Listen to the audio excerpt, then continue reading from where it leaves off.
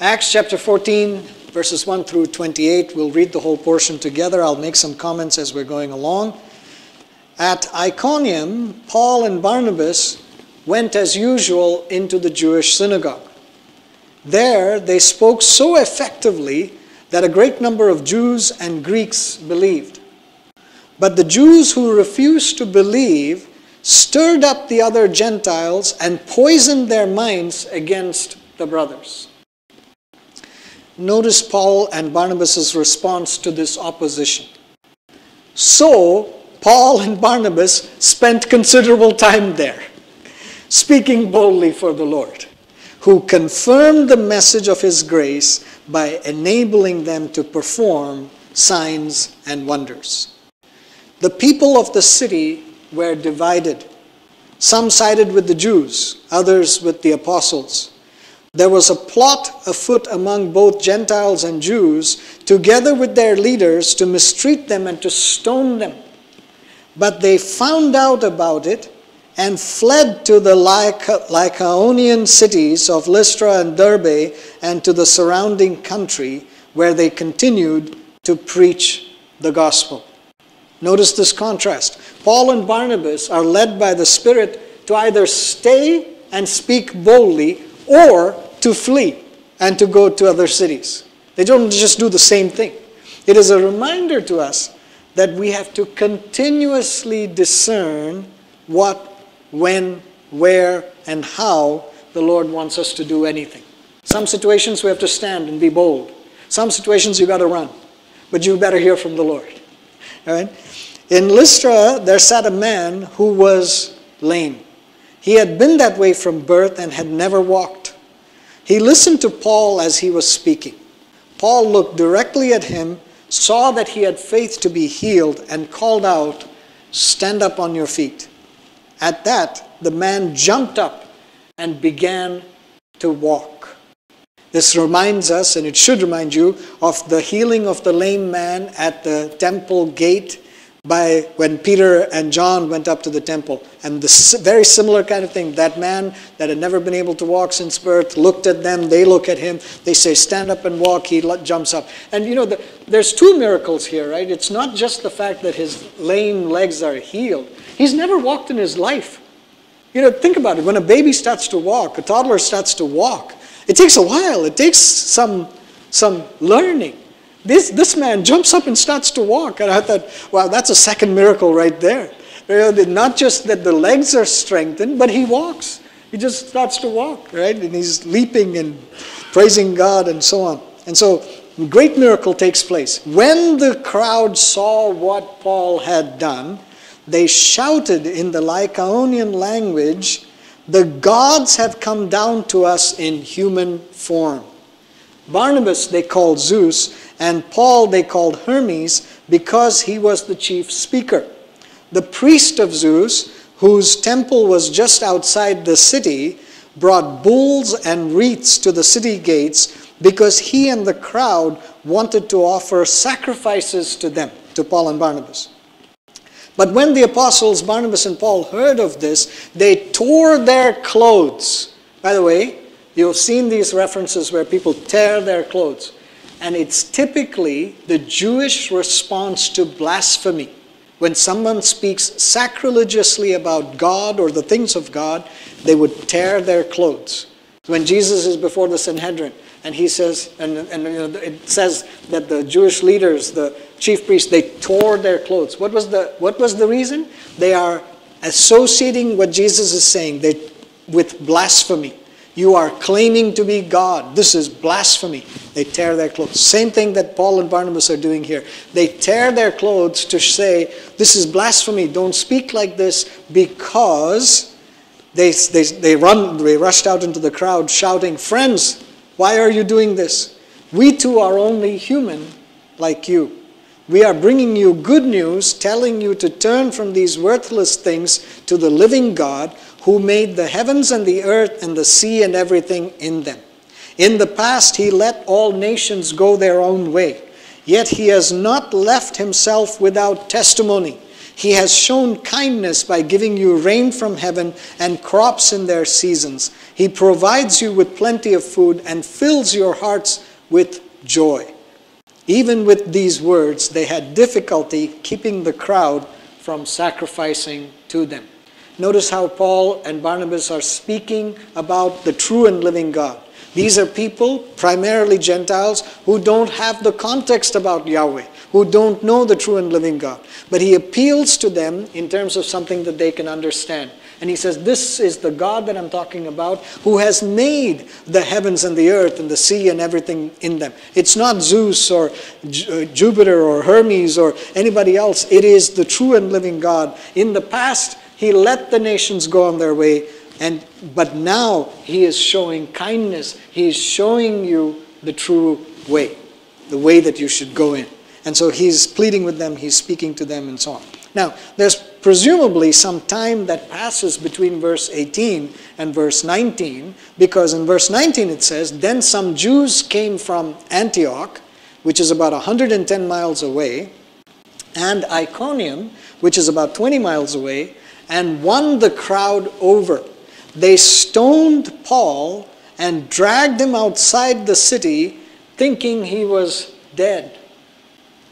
Paul actually refers to this stoning in 2 Corinthians chapter 11, verse 25. But you've got to realize, this is the same people who were about to sacrifice to Paul and Barnabas, saying the gods have come down in human form.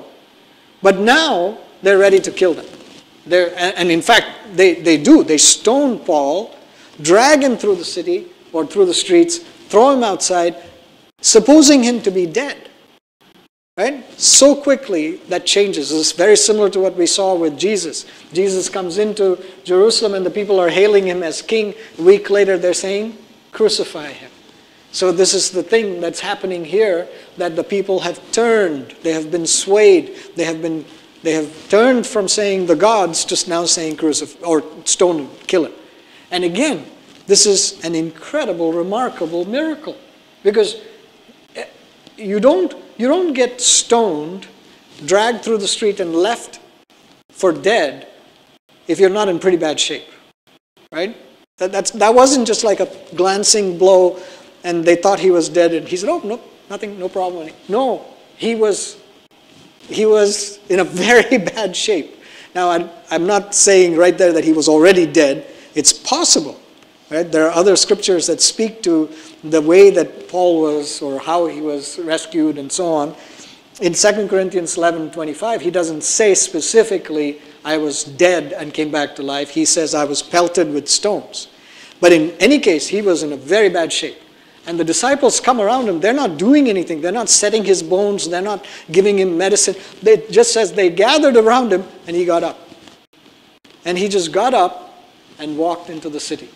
I don't know what the people who stoned him said when they saw him walking into the city, but it is a remarkable miracle that takes place here.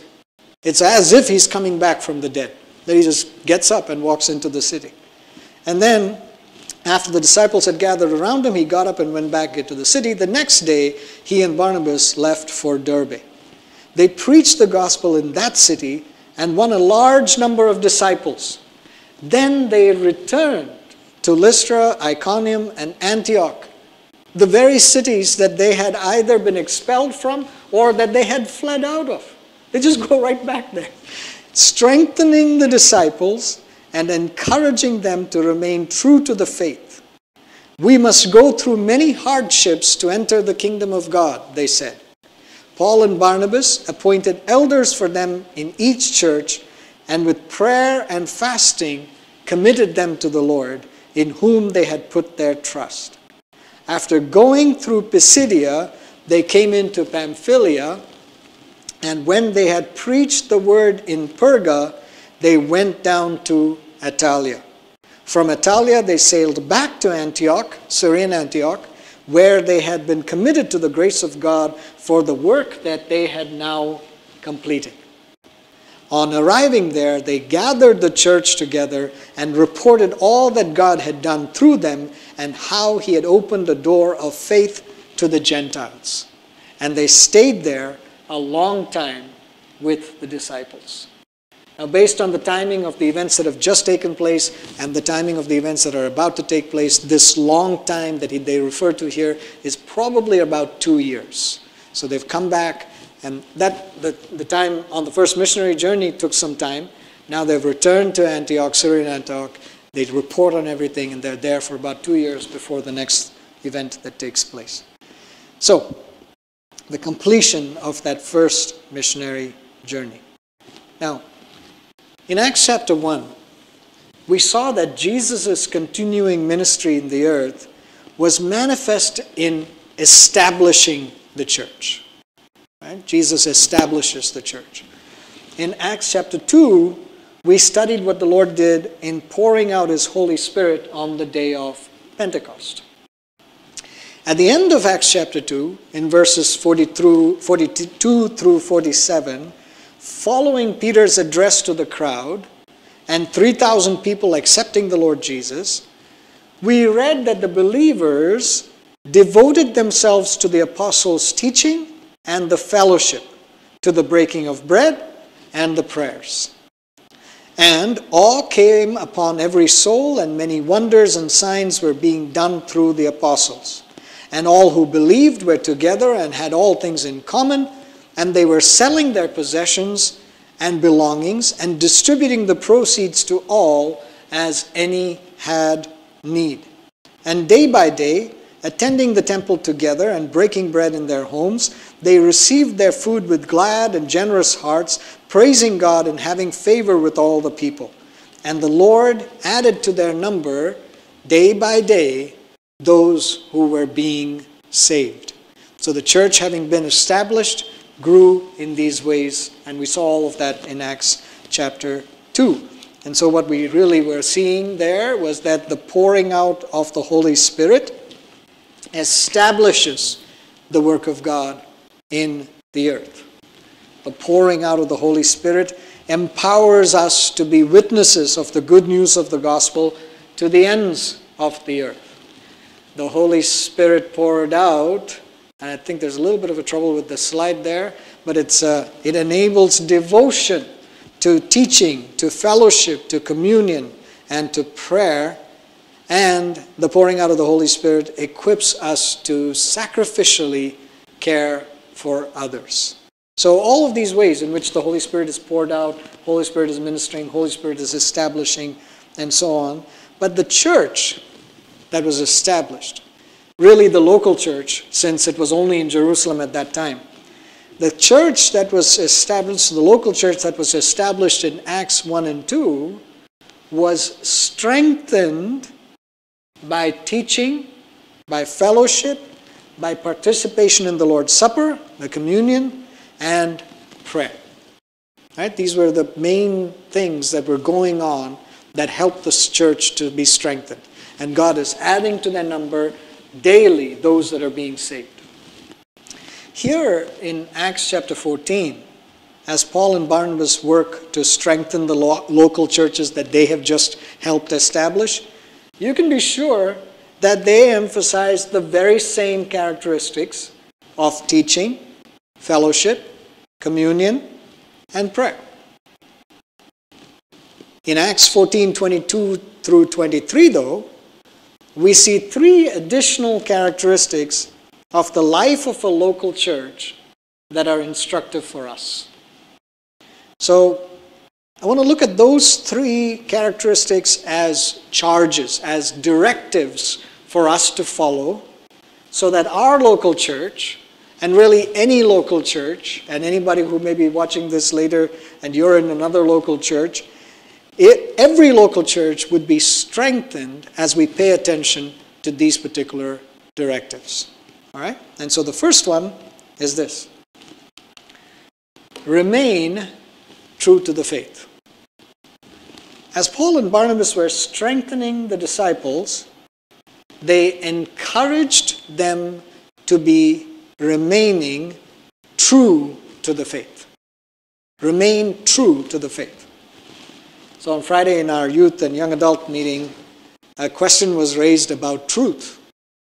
And how can we know whether what we believe or what we practice, orthodoxy and orthopraxy, what we believe or what we practice. How do we know that it is true? And in the youth meeting or in that session on Friday, we started the discussion. We started to talk about what truth is and what it means and why it's important and so on. But we're going to be exploring that more in our next meeting on March 5th. But the question about truth is relevant for all of us at all times. Because we always have to ask, what does it mean? What does truth mean? What does it mean for me to remain true to the faith? What does it mean for the disciples and for us to be encouraged to do so? How do we do that? What happens? And Paul and Barnabas would have appealed to the Word of God. Last week we were talking about the supremacy of the Word of God, that the Word of God has to be everything, has to be prime. It has to be what directs our thinking. So Paul and Barnabas would have appealed to the Word of God, to the truth of God in the Word, to exhort the believers to remain true to the faith. They would have taught them to resist the devil and false doctrine. They would have taught them to put away the old lifestyle, to put away the old man, to die to the old self, and to put on the new self. They would have taught them to pray and to give thanks always. They would have taught them to manage God's possessions as God's stewards. They would have taught them to speak words of grace and to build each other up. They would have taught them how to live and to move in God and to do all things in love as they reached out to the people around them. Loving God and loving people. They would have taught them all of these things. Paul and Barnabas would have exhorted, that is to strongly encourage, that is to admonish, that's to really compel the people, the disciples, in all the matters of life and godliness that the Word of God gives us. The Bible says that the Word of God gives us everything we need for life and godliness. There is no area of life. It doesn't matter whether we're living in 2021 or you're living in AD 10. Right? The Bible gives us everything that we need for life and godliness. And so Paul and Barnabas would have used this truth of God to be able to admonish, to exhort the people, the disciples. Right? Today, we can tend to shy away from exhortation, from speaking God's truth, because our culture is skeptical of any claim of absolute truth. When you say this is truth, this is God's truth, this is the word of truth, Jesus is truth, people don't want to hear that. Because we are in a time of relativism, pluralism, postmodernism, where people don't want to say there's an absolute truth. Because if there's an absolute truth, then you have to somehow respond to that absolute truth. But if truth is relative, if it's true for you, but it's not true for me, if it's true for me and I can do whatever I want, then that's much easier, much more convenient, much more fitting or pleasing for me personally. Because then I don't have to worry about what is objective or absolute truth. I just define my own truth, and I can do whatever I want. So it's very difficult these days to speak about truth claims because the culture around us does not want to receive absolute truth claims. And we may also be concerned that we can't clearly articulate or defend our truth claims. We say, oh, this is what it is, and the other person challenges us. They say something, and we say, I don't know how to answer that. I don't know what to say. And therefore we don't say it. We don't make the claim. We don't tell them about Jesus. And so what happens is the only way that we can start to do this, we can really make these truth claims, is that if we know the truth ourselves and if we are living by the truth. If we are living by the truth ourselves, if we are full of the truth ourselves, if we are in intimate relationship with truth personified, Jesus, and truth is overflowing out of us, then it is much easier to be able to say this is the claim, this is the statement, because it just overflows out of your mouth. What's in the heart will come, right? So the way that this happens is what in Ephesians chapter 4, verse 1, Paul says, "As a prisoner of the Lord then, I urge you to live a life worthy of the calling you have received." What's he saying? Live in such a way that the truth is evident. You have been called in this. You have an extraordinary claim that you're making. You have a challenge and a responsibility as a child of God. Live according to that. Live worthy of that calling. When you live that way, your life speaks as a testimony to the people around you. You're not just saying words and then doing something else. You're living it out. And when you do that, when you're living it out that way, so, just as Paul is doing, he says, look, I have lived as a prisoner for the Lord, literally and figuratively. I am a slave to Christ. I am a bondservant. I am totally obedient to the Lord Jesus, what he wants me to do. Therefore, I can tell you this is what the truth of God is. So when he is a prisoner for the Lord, it gives him credibility to exhort people. So similarly today, when our hearers, when the people who listen to us know that we are truly committed people who are true to the faith, they will be more willing to listen to what we have to say. If they think we are hypocrites, they won't listen. Now, that doesn't mean that we don't make mistakes or that we have to be perfect before you tell anybody about Jesus. The fear of messing up, of not living up to the truth, of being labeled as a hypocrite, cannot be the reason for why we don't speak the truth. Because God knew exactly what our shortcomings are and how we would fall, and he yet commissioned us to go into all the world and tell the people the good news about Jesus, the truth about Jesus. He didn't say, oh, yeah, you can go, you not so much. And he didn't say, wait till you get it. Wait till you're overflowing with truth. Wait till you're perfect. Then go into the world. He said, you go. And you go and tell them. Because the truth that you're sharing is not about you. You live it out. You set your testimony. You walk in the ways of the Lord. But this truth is greater than you. It is not about you. It's not about anything of this world. This is about a standard and about a God that is greater than anything else. And so when we come to that realization and we know that that's what God is doing to fulfill his word, then we say, okay, we are going and speaking and continuing to tell people to what is true no matter what. God's truth remains and stands separate from us no matter what. It's why Paul says in Romans chapter 3, verses 3 to 4, what if some were unfaithful? Will their unfaithfulness nullify God's faithfulness? Of course not. Even if everyone else is a liar, God is true. As the scriptures say about him, you will be proved right in what you say, and you will win your case in court. What's Paul saying? God is always true. Communicate his message. Tell people what God is saying. And that's it. We have that assurance. So, remain true to the faith and speak the truth. And one of the most important things we have to truthfully say to new converts in particular, but anybody in general, is be prepared for hardships. Isn't that a great message? Oh, we're so glad that you've accepted the Lord Jesus. We're so glad that you've come to our church. Just be ready. You're going to go through a hard time.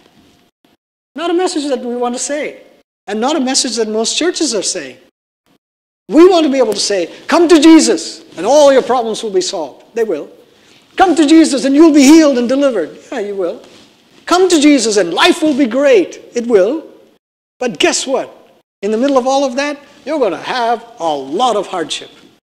And if we don't say that, we have missed something. And so when these folks, when these apostles are strengthening, they're strengthening the local church. New believers. What do they say? Be prepared. Be prepared for hardships. We must go through many hardships to enter the kingdom of God. They warned them about approaching hardship in a statement that implies that hardship is a necessary requirement along the path to the kingdom.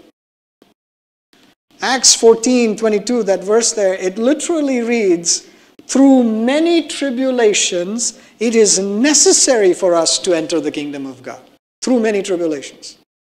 And the word many there, it's not just a quantity, it's not just a number, it's the variety. It's many types of hardships. Right? You don't like this hardship? Just wait, you'll get another one. Right? Many varieties of hardships. The idea of variety in suffering, it's even more clearly expressed in James chapter 1, verse 2, which speaks of various kinds of trials. And the word for trials that's used there means trouble involving direct suffering. What a cheery message, right? Paul is saying that Christians will struggle with difficult hardships of various kinds. Hardship is a key ingredient of discipleship. And Paul teaches this in his letters in Philippians chapter 1, verse 28 through 30, 1 Thessalonians chapter 3, verse 3. Jesus mentions it in his basic call to discipleship. We looked at that in Luke chapter 9, verses 23 through 24. And here in Acts 14:22, it's going further. It's saying, look, suffering is a condition for entrance into the kingdom of God. And in Romans chapter 8, verse 17, and also you'll see this reference in 2 Timothy chapter 2, verse 12, Paul's writing, we share in his sufferings in order that we may also share in his glory.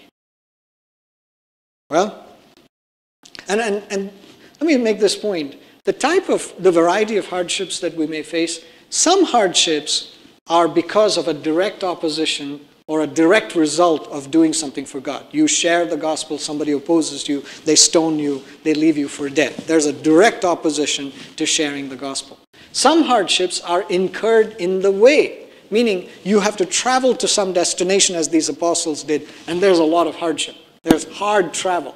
Some hardships are encountered just in terms of the circumstances of that journey or of life. There's a storm, there's ice, there's all sorts of stuff happening. And there could be hardships of some kind, physical hardships that you have to endure.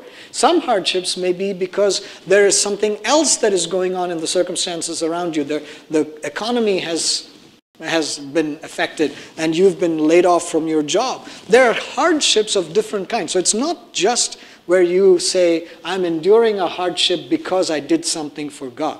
There could be, the point here is you could be encountering all sorts of hardships in life. The question there is, what do you do in the midst of that hardship? And many Christians, especially in the West, don't say much about suffering because they have not experienced much suffering themselves. And there's some, I'm not saying there isn't, but the result of that is that when we should embrace suffering for the sake of Jesus, for the sake of Christ, we tend to avoid it at any cost. We say, oh, no. If it's a suffering, then it can't be from God. And we try to avoid it. When suffering does come then, we are unprepared. We don't know how to handle it. And we may leave the church or even leave the faith. The cross of suffering is something that we take on through obedience, or something that we can avoid if we wish. You can actually avoid it. Just stay away from all those kind of circumstances. But when we suffer, in whatever ways it may be, when we suffer, we are forced to thrust ourselves upon God in earnest desire for His help. And that has a way of strengthening our faith and purifying our motives. When we suffer, we turn to the Lord. We don't rely on ourselves. We know we can't handle this. There's too much. And we turn to Him and we say, oh God, cry out to You for mercy. And in doing so, we are strengthened and our motives are purified. Why are we doing this? Why are we in the middle of this? So let me make this additional point about suffering. Suffering for Christ particularly, but just suffering in general. A common reaction of Christians when they see a fellow Christian suffer is to look for something wrong that the sufferer has done. You must have done something wrong. Job's friends said to him, you must have sinned. That's why you're suffering. And so we think that people are suffering because they've done something that is not in keeping with God's will. And we may even rebuke the sufferer. Now, sometimes we may indeed be suffering because of our foolishness. We didn't rely on God. We didn't obey on what God told us to do. We end up in some mess, right? The clear direction was don't go on that path, whatever. We did. We ended up in the ditch. Okay. There's some foolishness that may have led to some situation. And so sometimes the rebuke or the correction helps us to see that. And it can sober us up and force us to ask ourselves and others whether what we're doing is the right thing. We can come back to God and say, God, am I in the right path? Am I suffering because I actually was in disobedience? We can do that. But sometimes, many times, when we should be encouraging those who are suffering, we end up discouraging them and causing more pain.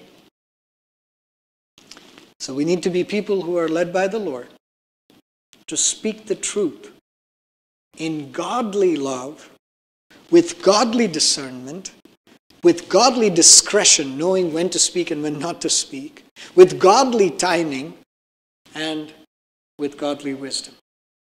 Then we can say to somebody, okay, I'm there with you. And as you're going through this, I'm with you. Let me tell you and stand with you and pray with you and be prepared for hardships. But in the midst of all those hardships, let's press on. I'm with you. And then the third directive for the local church that Paul and Barnabas bring to these churches that they've established. So they say, remain true to the faith, right? Be prepared for hardships, and then appoint and pray for leaders. Paul and Barnabas appointed elders in each church, and with prayer and fasting committed them to the Lord, in whom they had put their trust. The word elder has already been used in the Old Testament. And, Israel, even in the New Testament times, in that first century, the word elder would have been used. And so you can understand what the word elder here is by looking at what was common amongst the Jewish people, or what is common or understood from the Old Testament. Old Testament elders had the responsibility of judging and disciplining and of doing things in general with the people, but also of ruling and having authority and guiding the people in an orderly way. Right? In the New Testament, the same people who are called elders are also called bishops, episkopos, episcopalian. You have these words. But they're called bishops. And the two names are used interchangeably in Acts 20 and in Titus 1 and so on. And so when the word elder, or while the word elder points to the seniority or the person in themselves, the word bishop, meaning overseer, points to the role, what they're doing, how they're functioning.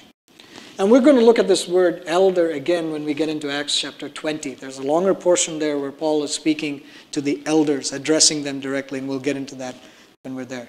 But this process, so here elders or leaders, they're in these positions, they're there, and so on. But the process of appointing leaders was accompanied by prayer.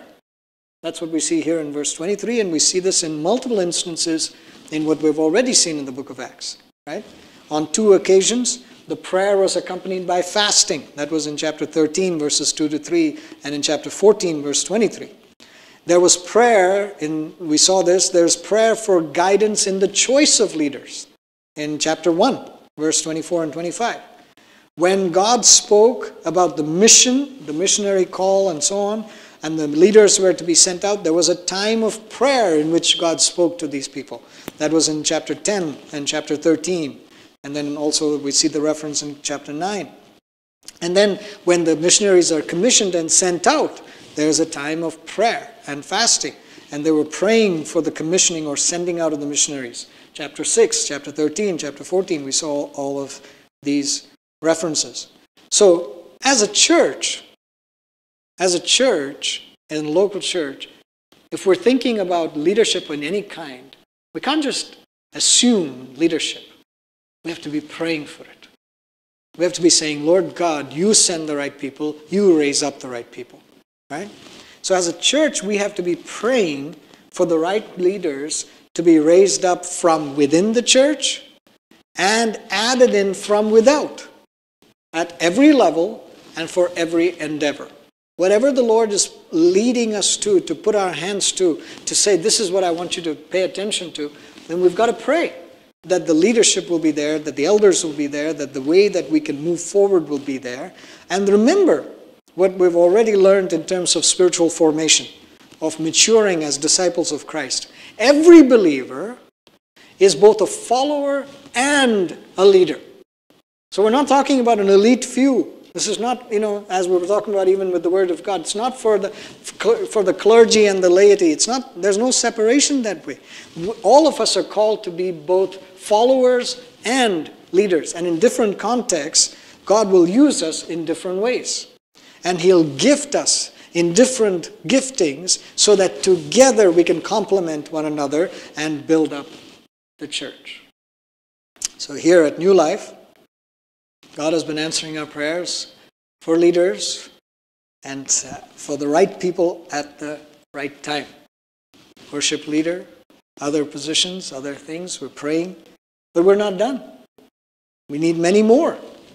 Even as the Lord leads many more people, when He adds many more daily to the church who are being saved, when the people would come, we need many more to step into positions of leadership, to take responsibility, to be going after these things. And so we want to pray that the Lord will bring those together who are called into those kind of things. Right? And by the way, again, like I said, this is not just about whether you're up front, whether you're visible, whether somebody hears you.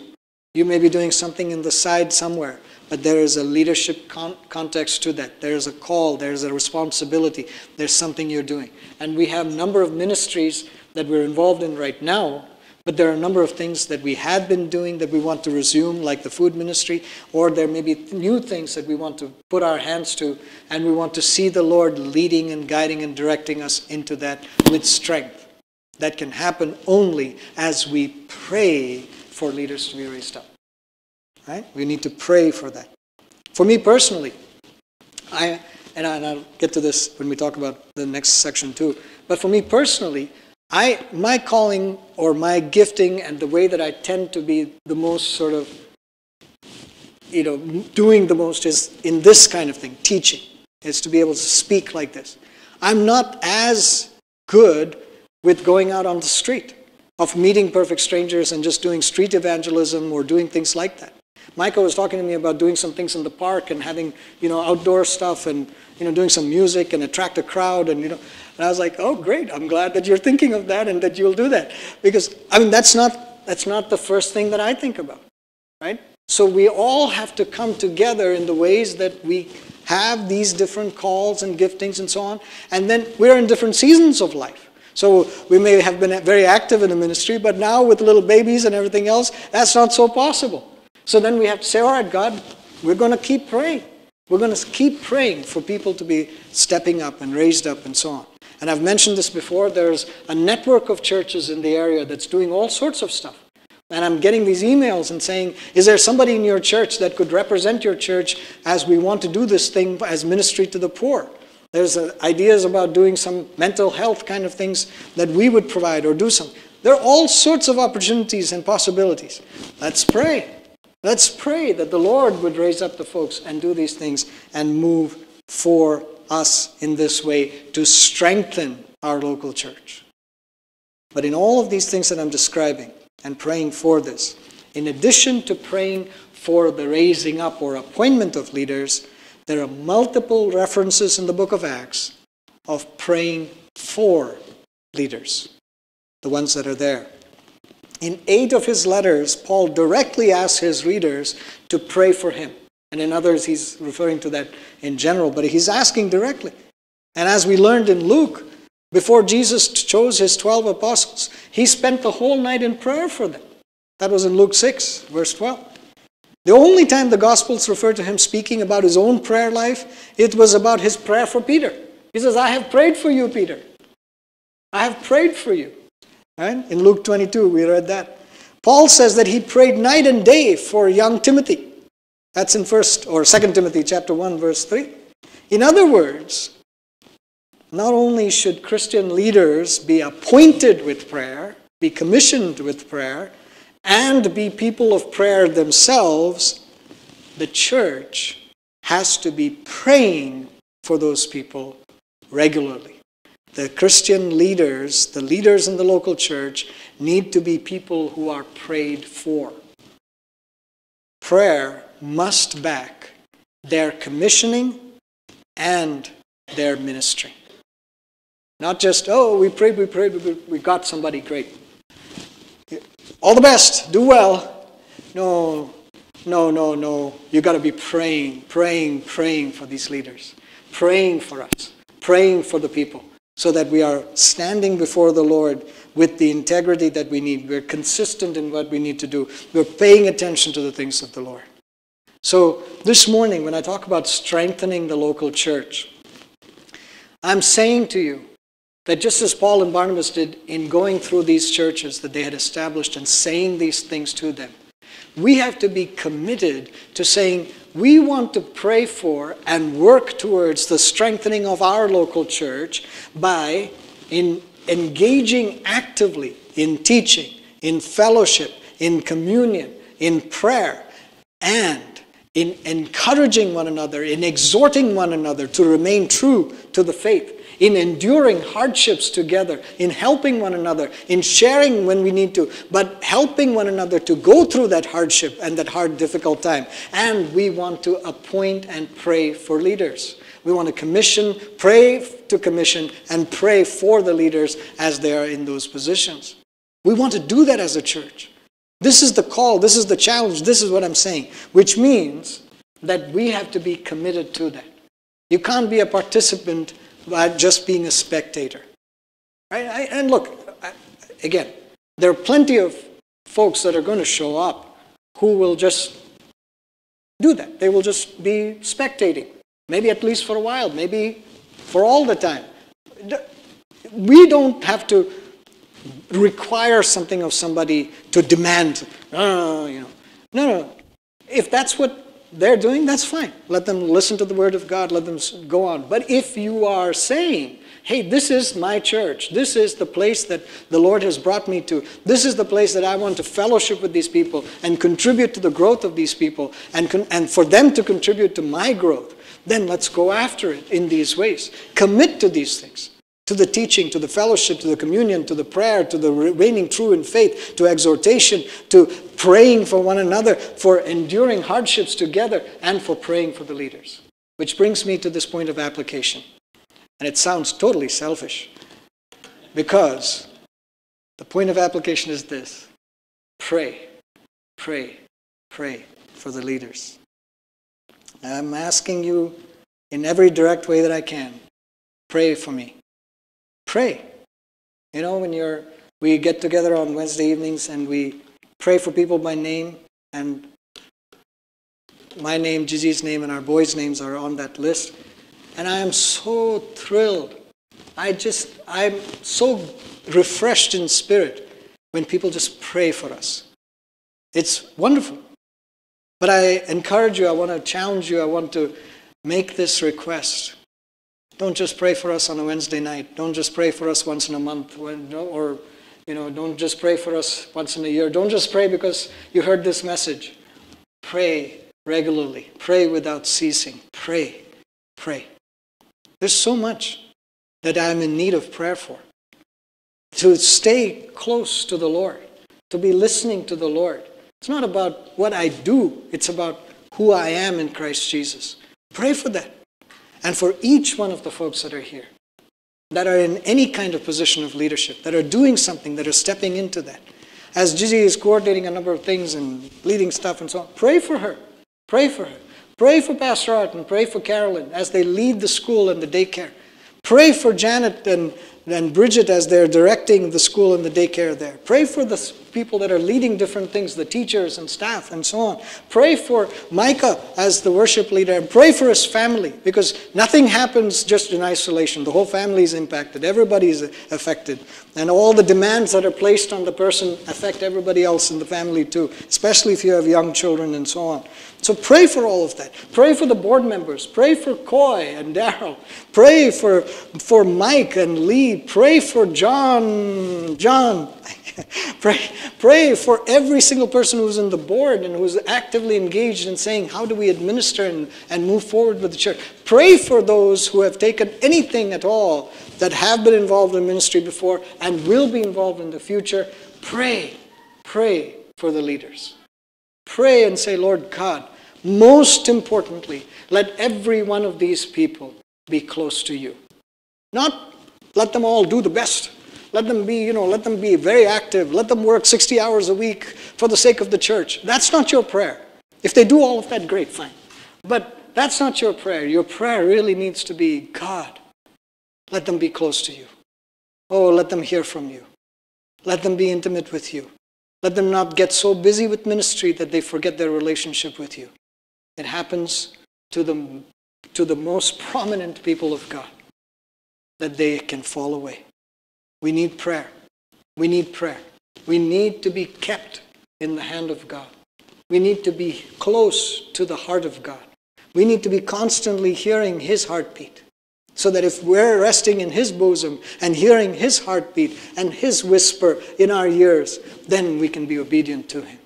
If that's not happening, we will go our own way. We will tend to stray. Prone to wander, Lord, I feel it. Oh, Lord God, I need you. So pray. Your point of application this week is this. Pray for the leaders of the church. Pray. And if it's not just